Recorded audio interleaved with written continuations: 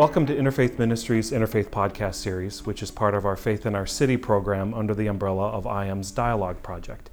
The Dialogue Project's Faith in Our City program is Interfaith Ministries' effort to increase religious literacy and break down walls of misunderstanding across religious traditions. We're grateful to the Freed Foundation for its support of this program. If you like what you hear and want to learn more, visit us at www.imgh.org for more information, to join our mailing list, and to donate. I'm the Reverend Greg Hahn, and I'm the Director of Interfaith Relations out of the Department of Interfaith Relations and Community Partnerships at Interfaith Ministries. And this series is an introduction to religions, but through learning more about the holidays and holy days of a religion. And today we're focusing on the Jain tradition. And I'm here at the Jain Society of Houston with my friend Chini Mehta. Chini, thanks for your time. It's great to be with you. Thank you for having me. Can you tell us a little bit about the Jain community here in Houston, how big it is, kind of when the first families came? So I think the first families came maybe in the 70s. It was a very small community at the time. I think now we've grown up to about 600 families, but the Jain community has definitely grown in the past several years. In the last 15 years, I've seen that I've been part of this community here in Houston. I've seen it grow almost. Our Sunday school has doubled in size, so it's grown quite a bit. Yeah, I think the Pachala, so our Pachala, our Sunday school is what we call Pachala. They started it in a warehouse that they were renting, like a part of the warehouse they were renting, and there were maybe 12 kids there. And that was like in the late 70s. Wow. And then in the early 80s, I think they rented an office space, and then I think in the 90s, early 90s is when they decided that they needed a center. They purchased this land, and then I think in the probably in 95 is when they did opened the doors basically to this particular temple where we're at right now. Where are the other? Is Houston considered sort of a Jain epicenter? There's a strong community. Where else would we look in the U.S. for significant Jain populations? So New Jersey, I would say, is the biggest community. They have two very big temples there and very, very big communities. Chicago and LA also have very big communities. I think Houston would fall after these three. But definitely growing. Yes, Houston is one of the biggest ones too, and a very big player. And we have a national organization called Jain, but like Houston is a big part of that. And then we have many very small communities, maybe 50 families, that type of thing. So the Denver, Atlanta has a temple, but they're also relatively small. Austin just recently built a temple, so some of them are building. There are several smaller temples in the California area, but LA is like the biggest one. When people ask you, well, tell me about what you believe, how do you summarize the Jain tradition? I would summarize Jain tradition as a focus on yourself. Jainism believes that no one or nothing has power over your soul. You have full power to attain liberation, but through your own actions, or not go down that road of liberation also. So you have the power and you have the responsibility. No one else can affect your soul. You and only you can have any say in what happens to you. There's no helper, there is nobody's rules. The rules that you follow are the rules of the universe. Every soul, we believe that every soul has the ability to attain liberation, whether it be an ant or a human being. Nobody's higher or lower. An ant's soul is as equal as a human soul. So all souls have divine power and the ability to reach nirvana. Let's shift the conversation over to talking about kind of the religious holidays and rituals in the Jain tradition. Is there sort of a religious new year or that we could start and kind of use that as our anchor point moving through the year? So actually there are two, I would say. There is an actual new year, but we really, in our minds, it starts a little bit sooner than the new year with our holiday of Paryushan. Okay. So we follow the lunar calendar, and so the dates keep changing. Sometimes the Paryushan is closer to the Diwali time frame when the new year is, but really for Jains it's Paryushan. That's where kind of the year starts. And in the solar calendar, what part of the year are we talking about? It'll be around August, September. And October. And as we talked a little earlier before we started recording, that there's often an extra month added to keep those holidays on a lunar calendar within the same area of a solar calendar. So we'll usually find these holidays in the same part of the solar calendar? Yes. Okay. Yes. Yeah, we will never see it going from September to January because of that extra month that eventually we'll end up adding. Okay, so we'll start with Paryushan somewhere in that September-October time frame. Right. So Paryushan is basically in India, the monks are not supposed to have any possessions, and they're not really actually even supposed to stay in one place. They're always supposed to be moving. But during the monsoon season, there's more violence in people traveling on the roads, and so.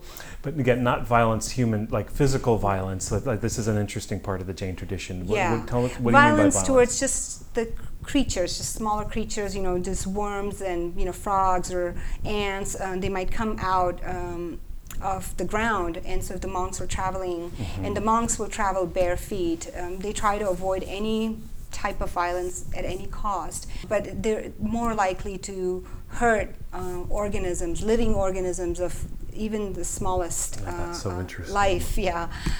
So that it is better served for them to just stay in one place. So they are given the freedom, and they're expected really to stay in a community.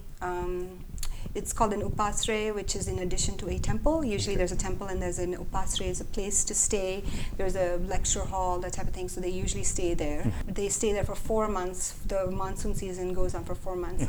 And this is towards I would say, relatively towards the end of their monsoon season. So they have, during the 4 months, they practice, and then before they're getting ready to leave and monsoon's about to end, then they will take 8 days of Paryushan or 10 days of Daslakshan, which falls right out after Paryushan. So Digambars celebrates, there's like Swetambars and Digambar, 2 types of Jains. So Swetambars will do their 8 days, and then right after that, Digambars do the 10 days. So really it's 18 days of just a lot of contemplation, a lot of fasting,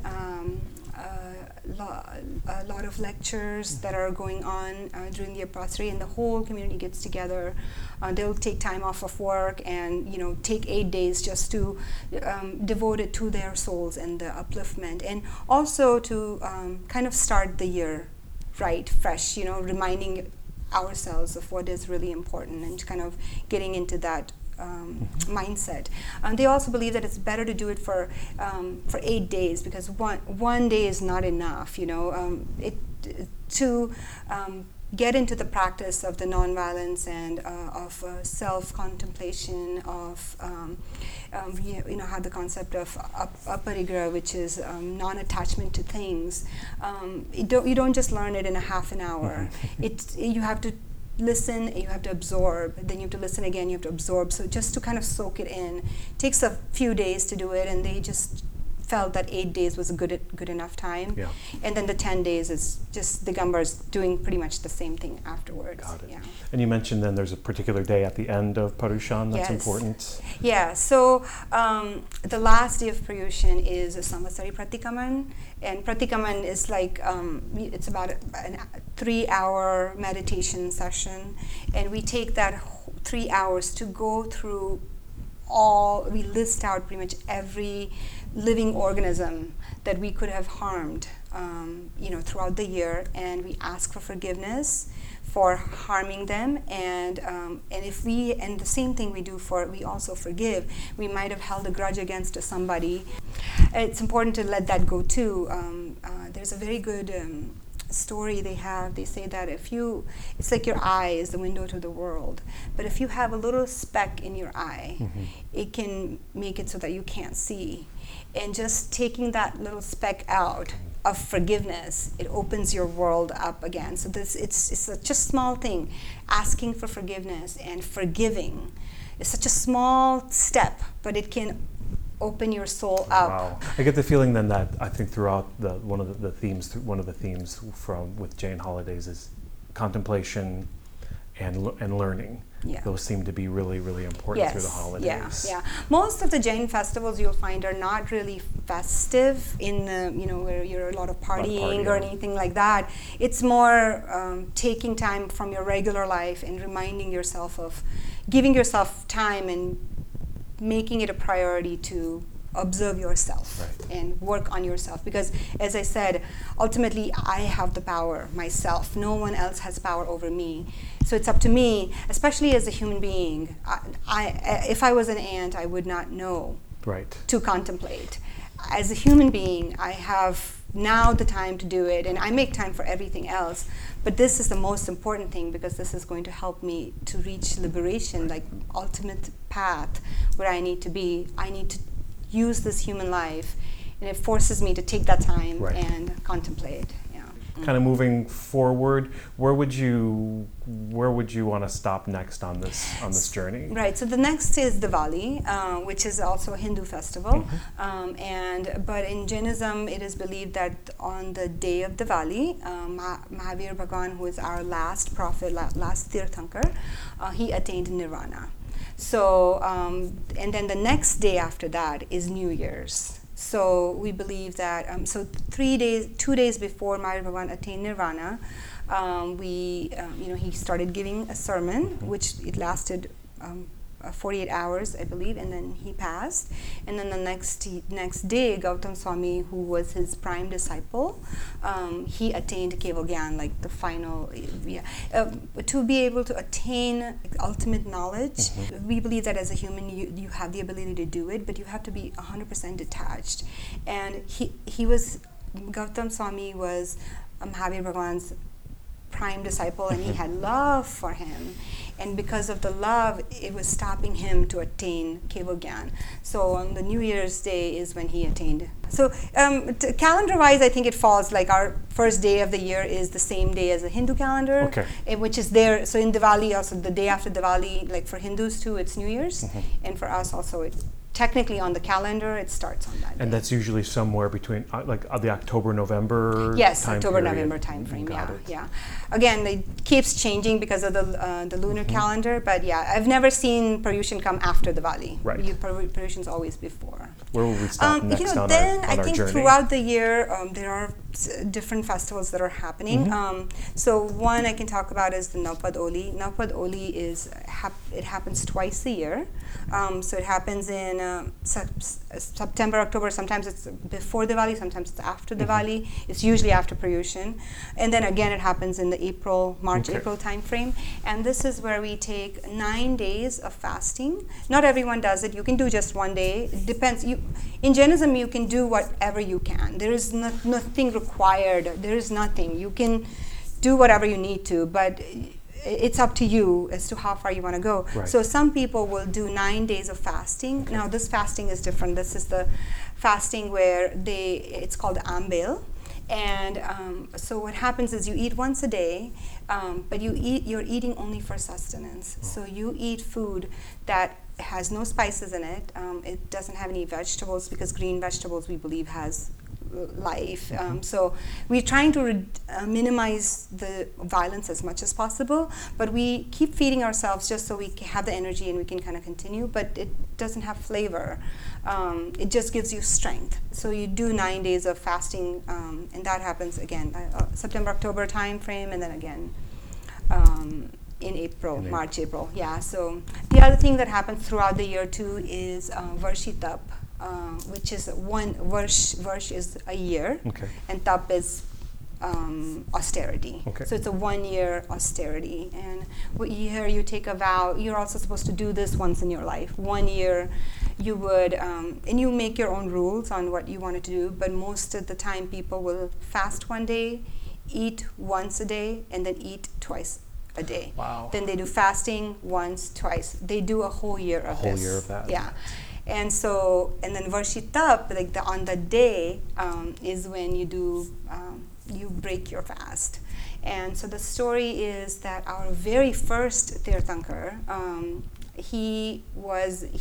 when he came, there was no Jainism. He started, and at the time it wasn't called Jainism, it was called Shraman religion, but it's basically the same philosophy, right? And when he became a monk, when he came out of fasting, nobody knew what to do.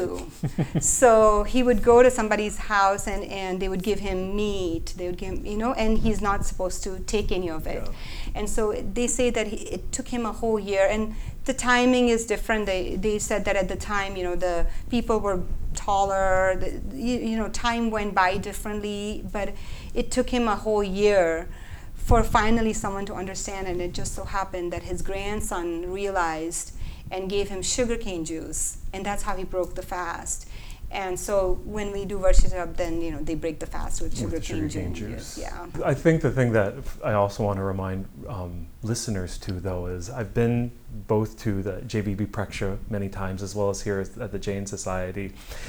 These are happy places. Yes. And so with these practices of either austerity or denial, you're not a sad community at all. No. I think in some ways the paradox is through these practices, there's a sense of what's truly joyful in life. Yeah.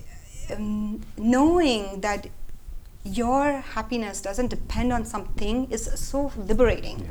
And freeing, that you feel very lighthearted, It also minimizes some of the stresses that we carry around in our lives. It just says nothing is that important, Just what is this? Your ultimate goal is, you're human, your ultimate goal is to reach liberation. Don't sweat the small stuff. Yeah. And it's very freeing.